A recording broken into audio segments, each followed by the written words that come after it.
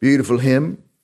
A man who lived many of his days as a master of a slave ship before the Lord saved his soul and used him in a mighty, mighty way. Let's pray before Pastor Zinker comes that God would use him.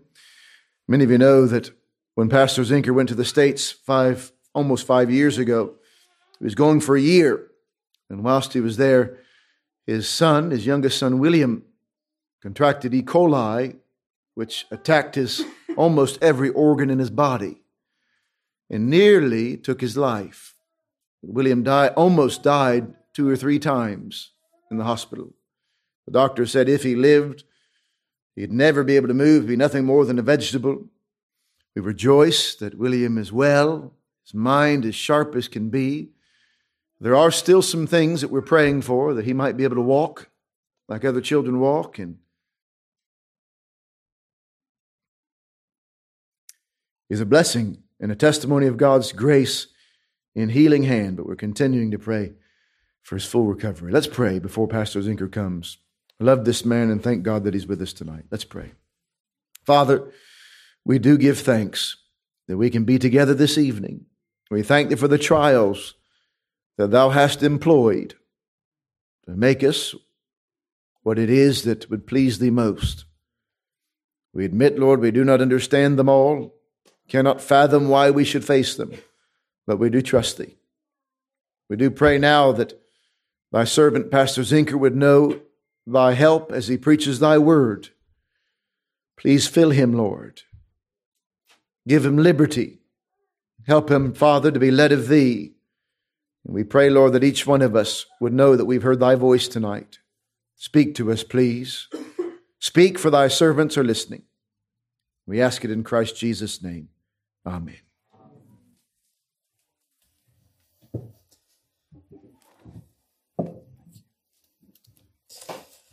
Would you please take the Bible and turn with me in the Old Testament to the book of Deuteronomy chapter 1, please? And we'll look at this passage with God's help as we are turning to Deuteronomy chapter 1. I would just like to say we serve a great God, but He is also a good God. He is a great God and powerful and able to do all things, but He has condescended to have mercy on us, to give us His grace, to help us, to be so very kind to us when we don't deserve the least of His mercies. And I'm thankful that we can serve a great and a good God. I love your pastor and his wife and family and the work that God is using them to do here. It's a great privilege to be here. This is the first time I've been able to worship here in this place. And it's an amazing thing to see what God has done and how He's blessed and used the Morelands and so many other folks here as you've come along to grow in the Lord and grow in grace. I can remember the very first time we had looked for several months. We had a burden for the town of Oxford, and we had asked God and prayed and fasted at different times that He would give us a place where we could begin to worship in Oxford.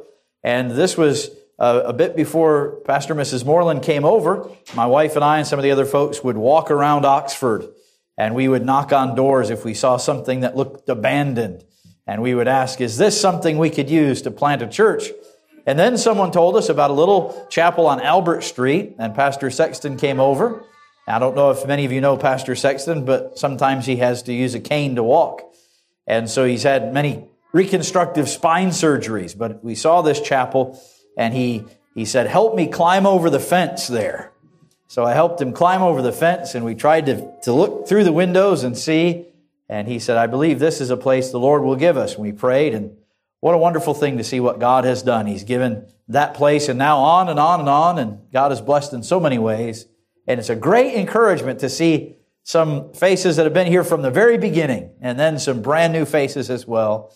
God is at work, isn't He? He's advancing, and He is so very kind to bless the gospel as it's been preached.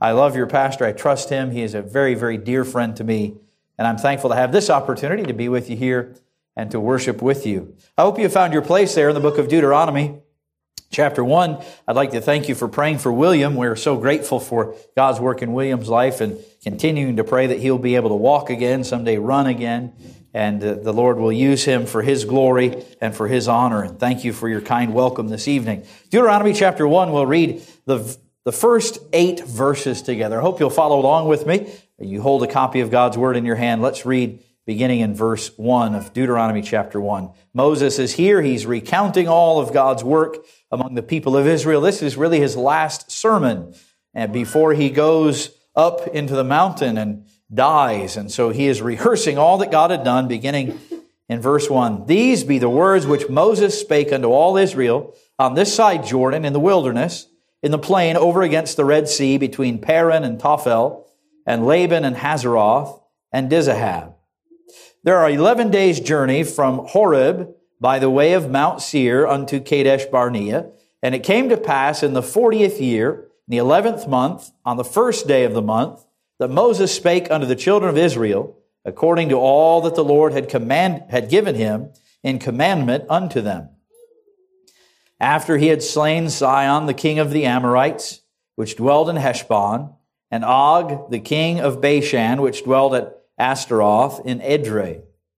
On this side Jordan, in the land of Moab, began Moses to declare this law, saying, The Lord our God spake unto us in Horeb, saying, Ye have dwelt long enough in this mount. Turn you and take your journey, and go to the mount of the Amorites, and unto all the places nigh thereunto, in the plain, in the hills, and in the vale, and in the south, and by the seaside, to the land of the Canaanites, and unto Lebanon, and unto the great river, the river Euphrates. Behold, I have set the land before you. Go in and possess the land which the Lord sware unto your fathers, Abraham, Isaac, and Jacob, to give unto them and to their seed after them. Now notice verse 21. Behold, the Lord thy God hath set the land before thee. Go up and possess it, as the Lord God of thy fathers hath said unto thee. Fear not, neither be discouraged. I want to draw your attention to a phrase we find in verse 6 as Moses is giving this message that God has given to him. The Lord God spake unto us in Horeb, saying, Ye have dwelt long enough in this mount. I'd like to draw your attention to that last phrase in verse 6.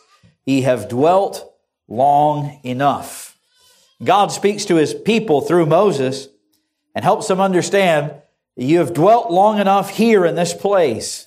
And so with God's help this evening, I'd like to draw your attention to that phrase and speak on that topic. Ye have dwelt long enough here. I can remember the very first time coming to England, visiting as all Americans like to do, and English people usually don't like to do, the city of London. I can remember going to Parliament and seeing in front of Parliament an amazing statue. Here was a person, I didn't know who this person was, but he was on a horse. This was no ordinary horse. It looked like a war horse. And this person, who I would later come to learn the identity of, was on the horse and he was holding a sword and he looked fearsome. He looked like he was a leader, a commander, and he looked like he was about to charge into the enemy's ranks. And I thought, that's an amazing statue. Whoever sculpted that had an understanding of bravery and all these things. I came to understand that that was the most brave of all kings, Richard the Lionheart. And he held that sword over his head and he was ready to charge.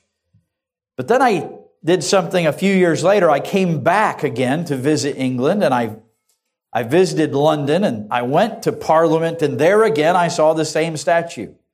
There he was, Richard the Lionheart, with his sword still in his hand, with his steed ready to charge, but he hadn't moved 1 millimeter since the previous time I saw him. In fact, he hadn't moved at all since 1856 when the statue was erected. And he looked like he was ready to charge, and he looked like he was powerful and a great commander, but he hadn't moved at all. You know, there's something great to be commended about faithfulness, isn't there? But there's a very fine line between faithfulness and just being comfortable. And God wants us to understand that it is important to be faithful. God calls us to be faithful.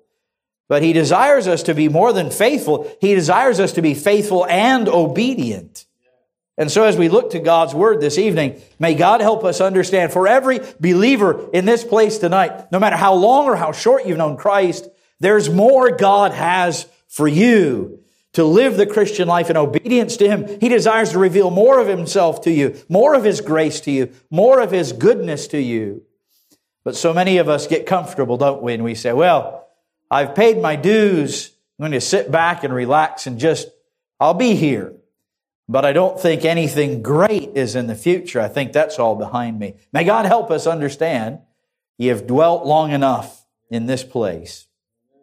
Notice, if you would, this evening, the first thing in our text, the preparation from God. God had prepared His people in an amazing way. And in fact, before His people ever crossed the Red Sea, God had prepared Moses in a very special place.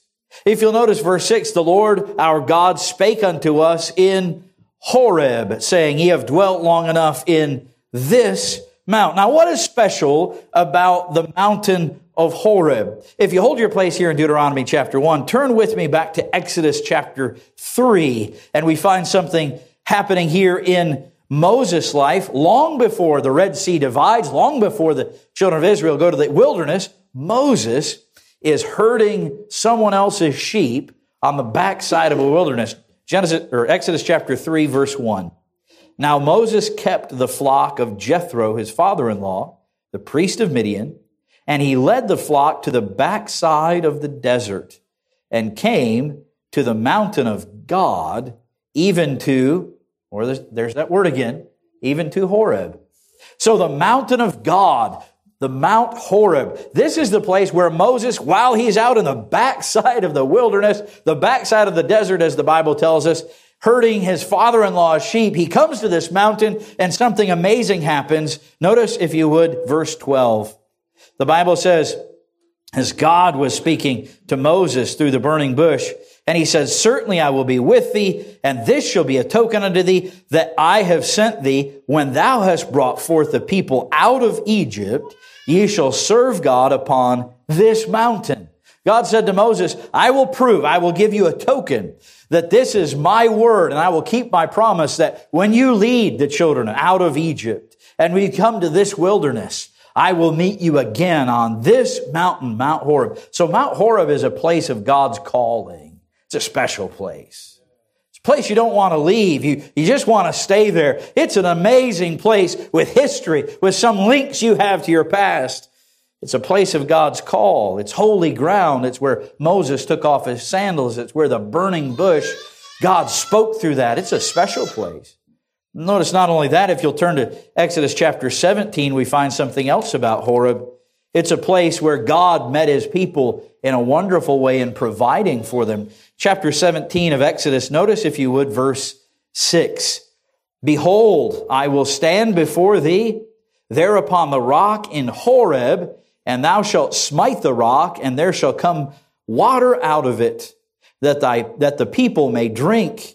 And Moses did so in the sight of the elders of Israel. Not only that, now Israel had come through the Red Sea. They'd been delivered from Egypt. Now they're in the wilderness. They come to this place. Where are they? Mount Horeb. And God says to Moses, I want you to strike the rock. There's no water for the children of Israel to drink, and I'm going to provide a miraculous thing to see. And He struck the rock. Water came out, and they all had water. Mount Horeb was not only a place of God's calling, it was a place of God's provision. God met them there and provided for everything they needed, miraculously. And they could look back in their history and think, this is a place where everything we've ever needed, God has supplied. Right here at Mount Horeb. Notice, if you would, just a few pages over in chapter 24 of Exodus, and we find something else about Mount Horeb. Exodus chapter 24, notice, if you would, please, verse 12. And the Lord said unto Moses, Come up to me in the mount, and be there, and I will give thee tables of stone, and a law, and commandments which I have written, that thou mayest teach them. And Moses rose up, and his minister Joshua, and Moses went up into the mount of God. Do you remember from Exodus chapter 3 what the mount of God was called? Horeb. God calls Moses and Joshua up, and He gives them His commandments. He reveals Himself to them. And certainly Mount Horeb was not only a place of God's calling and a place of God's provision, but it was a place where God revealed Himself to His people. It was a place where they knew more about God through the progressive revelation of God to man. They knew more about God than any human beings had ever known about God since Adam and Eve had fallen into sin.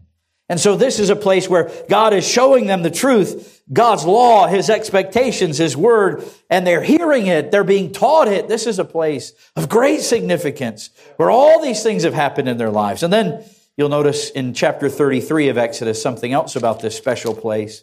This was no ordinary place. This was a place that was holy. It was a place of God's calling, God's direction, God's provision, God's revelation to His people. Chapter 33, notice, if you would, verse 6.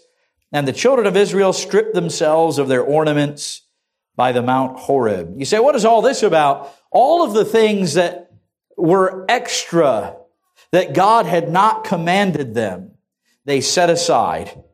All of the things that they thought, this is not pleasing to God. There are things that have been added to our lives. There are customs we've been adopting of other people perhaps around which we live, and we've been allowing those things to creep into our lives. But at Mount Horeb, they set all those things aside.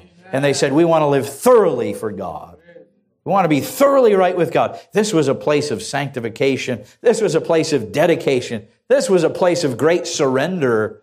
This was no ordinary place. This was a place Israel would have been happy to camp for many more years. Happy to stay for many more years. Why? It was a place where God had met them. It was a place where they'd heard and seen God work. But God said something amazing in Deuteronomy chapter 1, verse 6. Ye have dwelt long enough in this mountain. What does that mean? For us, by way of application, could we understand this? The Mount Horeb in your life, whatever place that is, wherever you first met God, wherever you've been helped to understand the truth of God, or perhaps you've been called by God, or God has worked in your heart to surrender, that is not a place of permanence. That is a place of preparation. That is not all that God is ever going to do in your life. That is simply a place where God is preparing you for what He has next. You see, the children of Israel were not meant to spend all of their future in the wilderness. They were in the wilderness to prepare to conquer the promised land. They were there to learn the truth of God and to understand more about God. And so all of these things that were wonderful and blessings and helpful, and what an encouragement they all were, they were not ultimately the place where God had for His people. He had more for them than they realized. He had more for them than they knew. Could I say this? God had more for them than they even wanted, perhaps. So think about this. Horeb is not built for Israel's enjoyment. Horeb was built for Israel's employment. And you are in a place in your life where you say, God has worked in my life. He's come to save me. He's worked in my heart. He's shown me His will. I've surrendered to Him. So many wonderful things have happened in the rear view mirror of my life. And I've enjoyed them, but don't stay here. God has more for you. You've dwelt long enough in this mountain. And all of the things in your previous life as a Christian are not just for your enjoyment, not just so you can tell stories and people can say, ooh and ah. They are for your future to be used by God for His glory, for His honor. So all of your past is preparation for what God has for your future. This is so important to our understanding. Secondly, if you'll notice in verse 7, the plan of God. Back in our text, Deuteronomy chapter 1 and verse 7, God gives us a plan. And it is a plan to be obeyed by the children of Israel and by us this evening as well by application. God is preparing us for His plan. And we're being prepared in Mount Horeb to do a work on another mount. Notice, if you would, verse 7. Turn you and take your journey and go to the mount of the Amorites, and unto all the places nigh thereunto, in the plain, in the hills, and in the vale, and in the south, and by the seaside, to the land of the Canaanites, and unto Lebanon, even the great river, the river Euphrates. Now God says this, you are now in Mount Horeb, where you've met with me, where you've been provided miraculously by God, where you've sanctified yourselves, where you've heard my law revealed to you, but I have another mountain for you. And this mountain is not going to be a comfortable place. In fact, this mountain is in enemy territory. This mountain is going to have to be taken. This mountain isn't going to be given to you. All the things that have happened here at Horeb have been to prepare you to know God in a way with the faith that you have to believe that He's not just with you in the comfortable places, but He can be with you in the hard places. Like that hymn we sang just before the message this evening. God is not just with us when everything is bright and sunny and the butterflies are flying and all the tulips are blooming. God is with us in the dark places. And He's preparing us in the bright places to go through the dark times. And we don't need to think when difficult things happen to us, God has forsaken us. There are so many people who call themselves Christians, and you say, how are things going? They say, oh, I think I'm losing my faith. Things have not been going well lately, and I just have had a hard time. If God really cared about me. Wait, as Job said, are we to be people who receive good from God's hand? But then when God gives us trials or burdens, we say, what is this? No, God knows what He's doing. And He never gives us something just for the sake of giving us a trial or a difficulty. He gives us that so He can use us in a way we could have never been used had we not been through that trial. Mr. Spurgeon said something I was helped by, and I don't have the direct quote, but he said something along these lines. He said, have you ever met a man who's never had a problem, never had a loved one die, never faced a serious illness, never gone through heartache with his children or his wife? He said that man I would not want to visit me if I were in the sickbed, because he could offer me no real help. He could not empathize with my pain. But I would like to have someone who's gone through many deep, dark valleys, and when he visits me, he would tell me God is enough. You and I can go through some difficult times, but God does not give us difficult times for their own sake. He is preparing us to take territory we could never have taken otherwise. Notice again in verse 7, a turning is needed. What are the first two words in verse 7? Turn you. There is a turning from inward and comfort and happiness and blessing to outward and risk and danger and battle.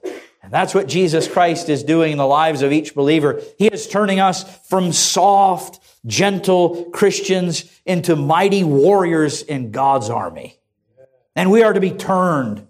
God gives us so many blessings and so much grace, but it's not just for us to consume it upon ourselves and enjoy and say, my, isn't the Christian life a comfortable place to live? No, it is so we can take the truth into a world that is hating the truth, and we can go and see God do great things through the power of the gospel as we turn and go to places we've never been before. Ye have dwelt long enough in this mountain, God said. There's not only a turning, there's a traveling that is necessary. Turn you and take your journey. Isn't it interesting? Every one of us has a different journey. Our journeys are as different as our faces.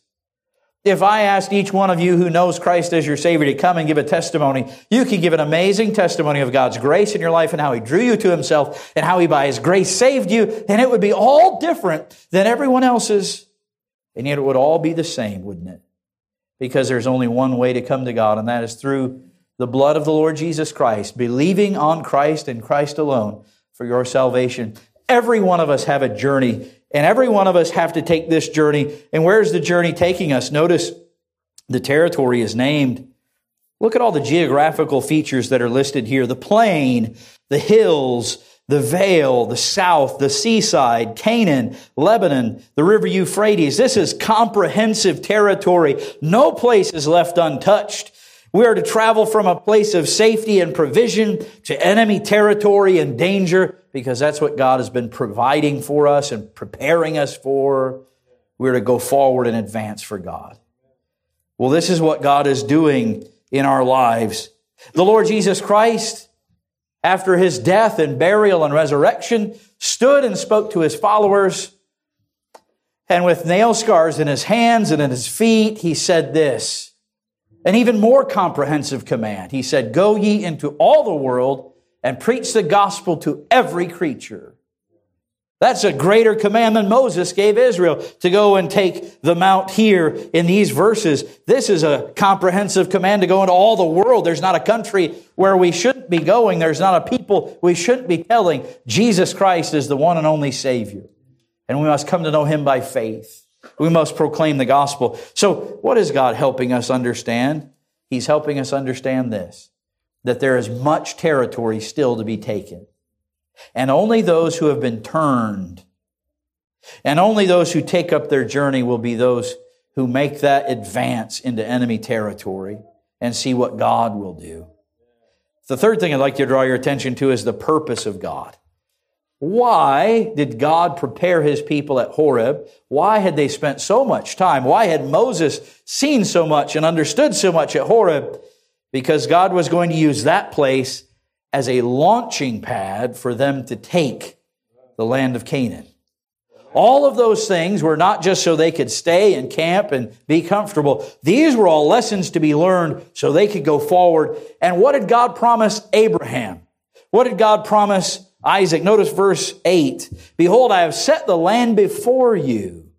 Go in and possess the land which the Lord, notice this, swear unto your fathers, Abraham, Isaac, and Jacob, to give unto them and to their seed after them. God had been promising this land to the patriarchs of Israel for hundreds of years, and now these people are going to enter in to see what God will do. The promises He'll keep. Notice the promise, the beginning of verse 8, behold, I have set the land before you. God has a land for you to conquer. I don't mean by that a certain number of acres in Botley, or a certain number of acres somewhere outside of Oxford or Whitney or wherever you may live. I mean there's spiritual territory for you to take. Some of you have a besetting sin you think you will live with till you die. And God desires for you to have victory over that besetting sin. Some of you think yourselves to be victims of some vice, and you could never get over it. But God is more powerful than that vice, and He calls you to advance and to have victory in it. Now, this is what God has for us. Not to live as victims on Horeb, but to live as conquerors in the enemy territory. Amen. In your spiritual walk with the Lord, God is calling you to advance.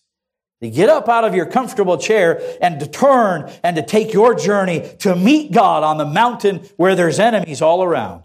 And God will meet you there. He's promised He'd be with us. Now notice the progression. Verse 7, turn you and make your journey and go to the mount of the Amorites. Notice verse 8. Verse 7 says, go to the mount. Verse 8, behold, I have set the land before you. Go in. You see that progression there? God says, there's a place I want you to go to, and when you get there, don't stop. I want you to go in. There are places in your spiritual walk that need strengthening. There are things that perhaps if you're a married person, there are things in your marriage you think, these are weaknesses, but I'm just going to live with it. Don't just live with it. Ask God to help you strengthen those things that are weak. Ask God to help you and enable you to have victory in those areas of your life, because God desires you not only to go up to the problem, but to go in and conquer what God has given you. He's given you a calling for a cause. All that provision on Horeb was for a purpose. All of that revelation He gave you in the past was for a reason. It is not so you can be someone with a bloated head and a shrunken heart. Oh, I meet those people. Are you a Christian? Oh, yes, I'm a Christian. And they go and name all of their credentials. I am a this Christian, and a that Christian, and another Christian. And I could tell you that I'm sublapsarian or infralapsarian or supralapsarian. And I say, well, that may be all well and good. But who are you telling about Jesus Christ? Has God made a change in your life? Or are you seeking to make a dent in eternity for the sake of the gospel? And Christ has given us the promise. What did Jesus say? Go into all the world and preach the gospel to every creature. He said, as we go into all nations, He would be with us always, even unto the end of the world. That as we go, Christ is with us. And Christ has never yet been defeated and never will be. Amen. Because He's the all-conquering Savior. And so for us, we must understand, we must go up to that mountain and go in by faith. When I went back to the United States several years back, I had forgotten a lot of my American culture. Americans are very strange people, you know.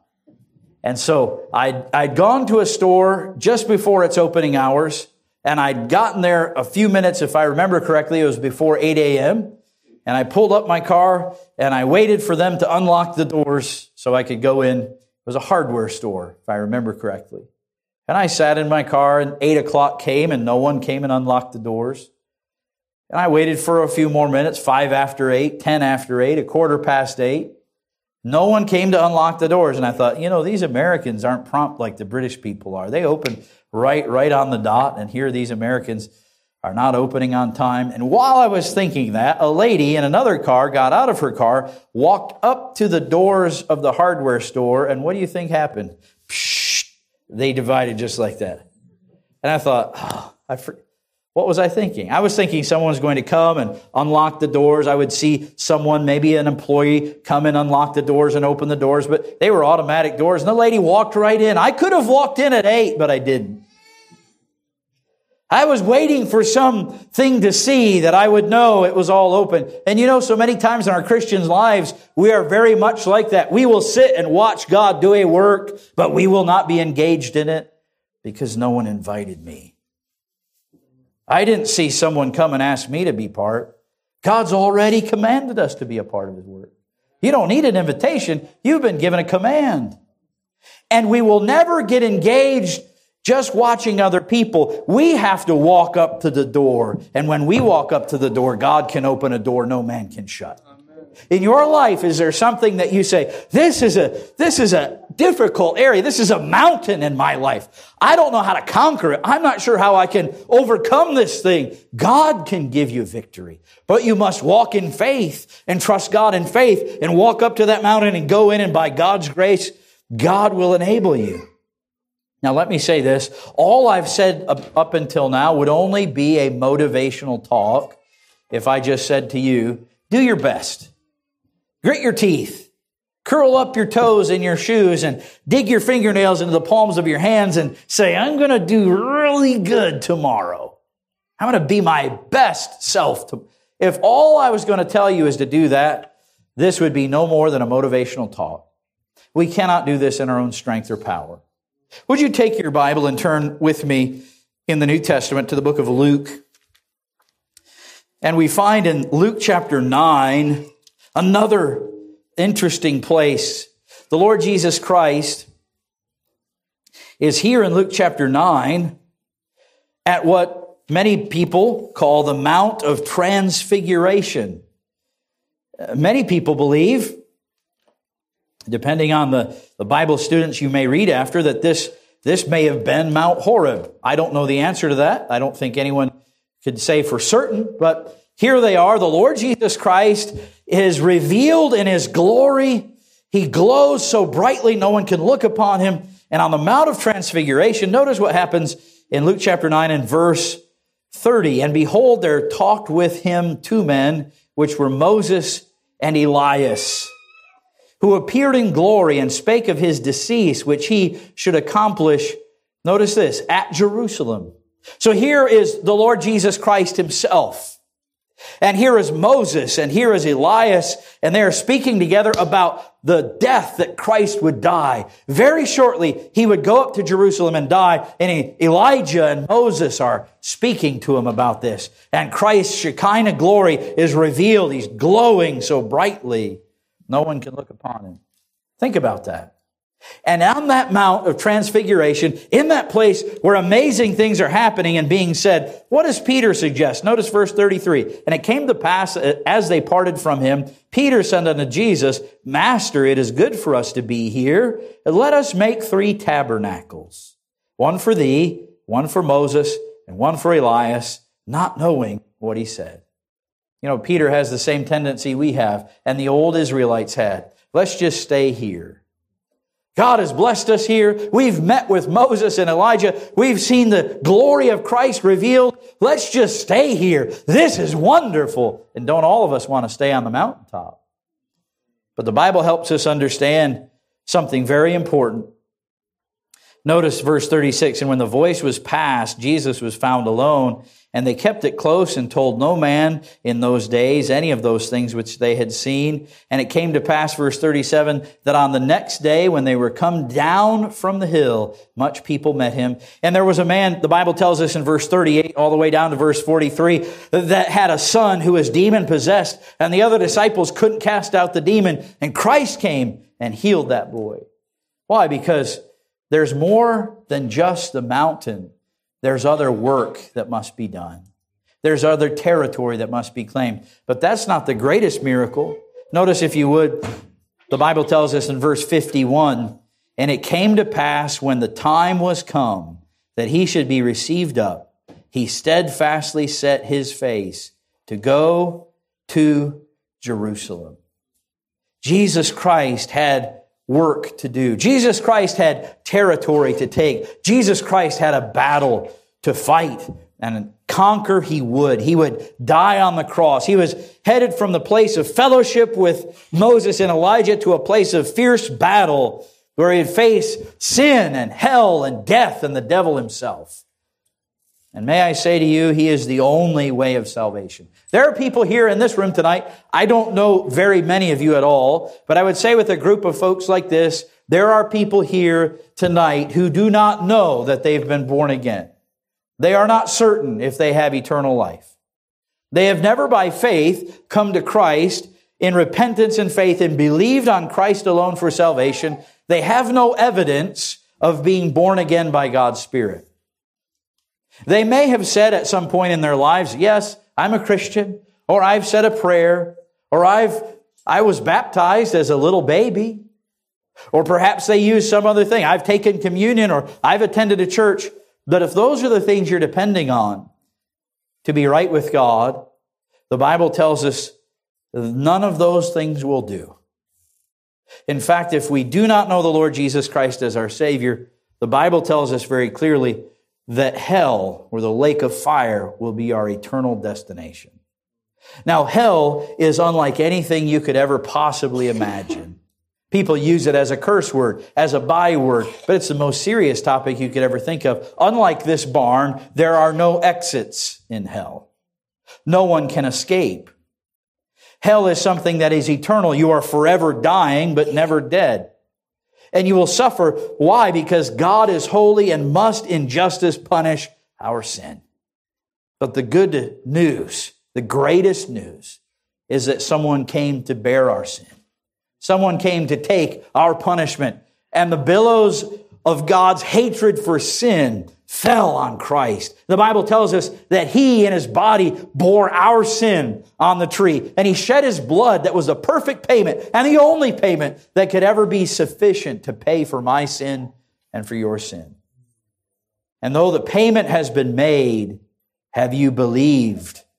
Have you trusted Christ as your Savior? Do you believe Jesus died in your place? Do you believe He is your Savior? You see, back in Exodus, when the children of Israel left Egypt that night of the Passover, do you remember what God told Moses to tell all of Israel? That the firstborn in each home would die unless the Passover lamb had been killed and the blood had been applied to the lintel and doorpost of the house. And Moses told the children of Israel, now not only did the children of Israel slay the lamb and its blood was shed, but the blood had to be applied. It was not enough just for the blood to be shed, but the blood had to be applied. And when the blood was applied, the death angel would pass over that home. Why? Because death had already happened there, and the evidence was on the doorpost. And there may be people tonight who say, I believe Jesus died on the cross. I give mental assent to perhaps some historical Jesus who lived many years ago and He died on a cross. And, that's all fine. My friend, it's far different to say with mental assent, I believe, I agree, than it is to come to know the Lord Jesus Christ in true salvation and know that your heart has been changed by the power of the gospel. For the blood to be applied to your life. Has the blood been applied to your sin? That's the question tonight. And for every unbeliever here, there's a welcoming Savior. But for every believer, may I ask you just a few questions this evening? Are you in a place where You look in the rearview mirror of your life and you can see so many wonderful blessings, miracles, encouragements. God has met you and you have wonderful testimony of those things. But in the future, you don't really have much hope that there'll be something great God can do through your life. You don't really foresee yourself. Perhaps you're like some people who, as they age, they think they just need to do a bit less. I can remember a very dear friend of mine, Mr. Martin Tomlinson, who loved this ministry and a dear friend of your pastor as well. He went home to be with the Lord just a year and a half ago, just after his 80th birthday. I can remember him coming to me at Beaches Road. We didn't have a lot of folks there at that point in time. It was growing and things were going forward, but there still needed to be so much work done. And he came to me and he said, I'll be turning 70 soon. And he said, I just wanted to talk to you. His wife had given me the warning. His wife kindly said, he's going to talk to you, and these are some things he's thinking about, and these are some things he's been talking to me about. So I appreciated her update, and he came to me and he said, I'm turning 70 soon, and I've just been thinking. I've helped build other churches in the past, and in my younger days, I did lots of other things, and I just think probably it's time for us to kind of step back. He used that phrase, we're going to step back. We're going to just, we'll be here, we'll be faithful, we'll still attend, we'll still be involved and sing and pray and all those things, but we're going to step back and maybe some of the younger people can take up some of the things that we've been doing.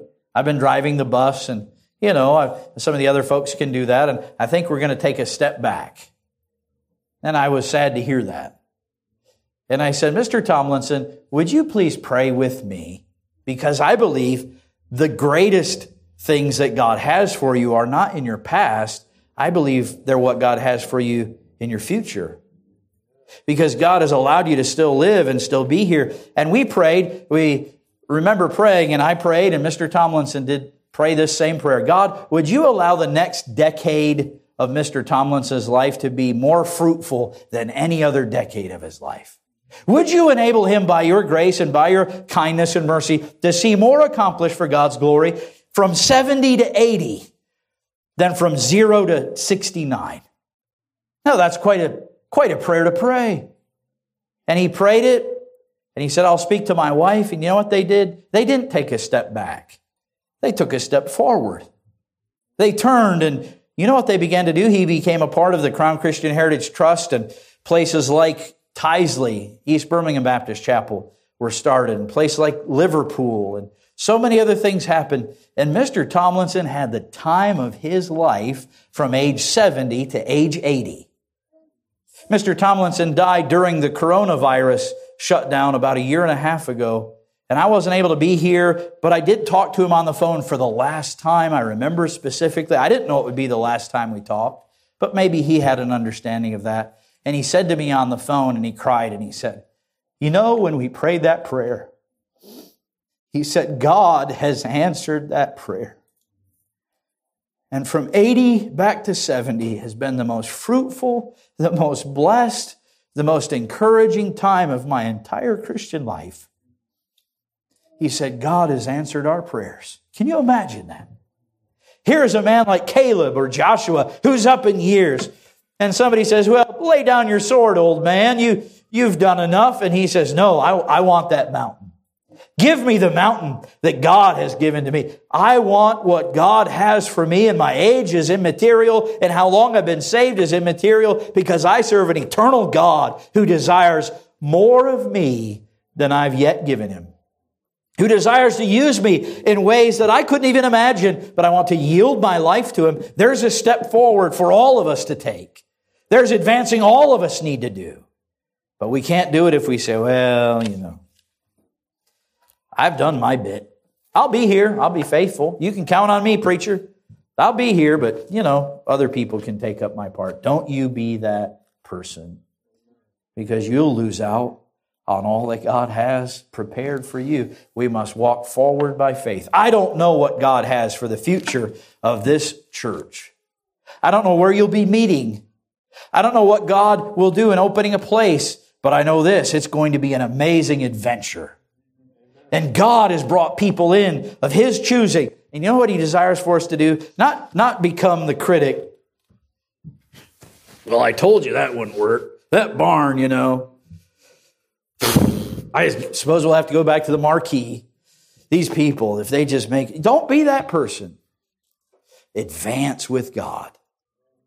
Be a part of what God is doing. There is no life like the Christian life. There is no adventure like walking with the Lord. There is territory to claim. There are lost people everywhere to be reached with the gospel. There's an old story of a man named Ben during the American Civil War. And Ben was not someone who had been given all the uniform or given the weaponry of the regular army. He had just volunteered, and he brought his old squirrel rifle with him. He didn't have a uniform. He didn't have the proper hat. He just had old clothes and his old squirrel rifle. And there was a battle that was raging. And the enemies were fighting, and everyone seemed to be in an uproar. And Ben couldn't be found. And they said, "Where'd Ben go?" No one knew where Ben went. And finally, after the battle was over, here comes Ben with over 30 prisoners of war.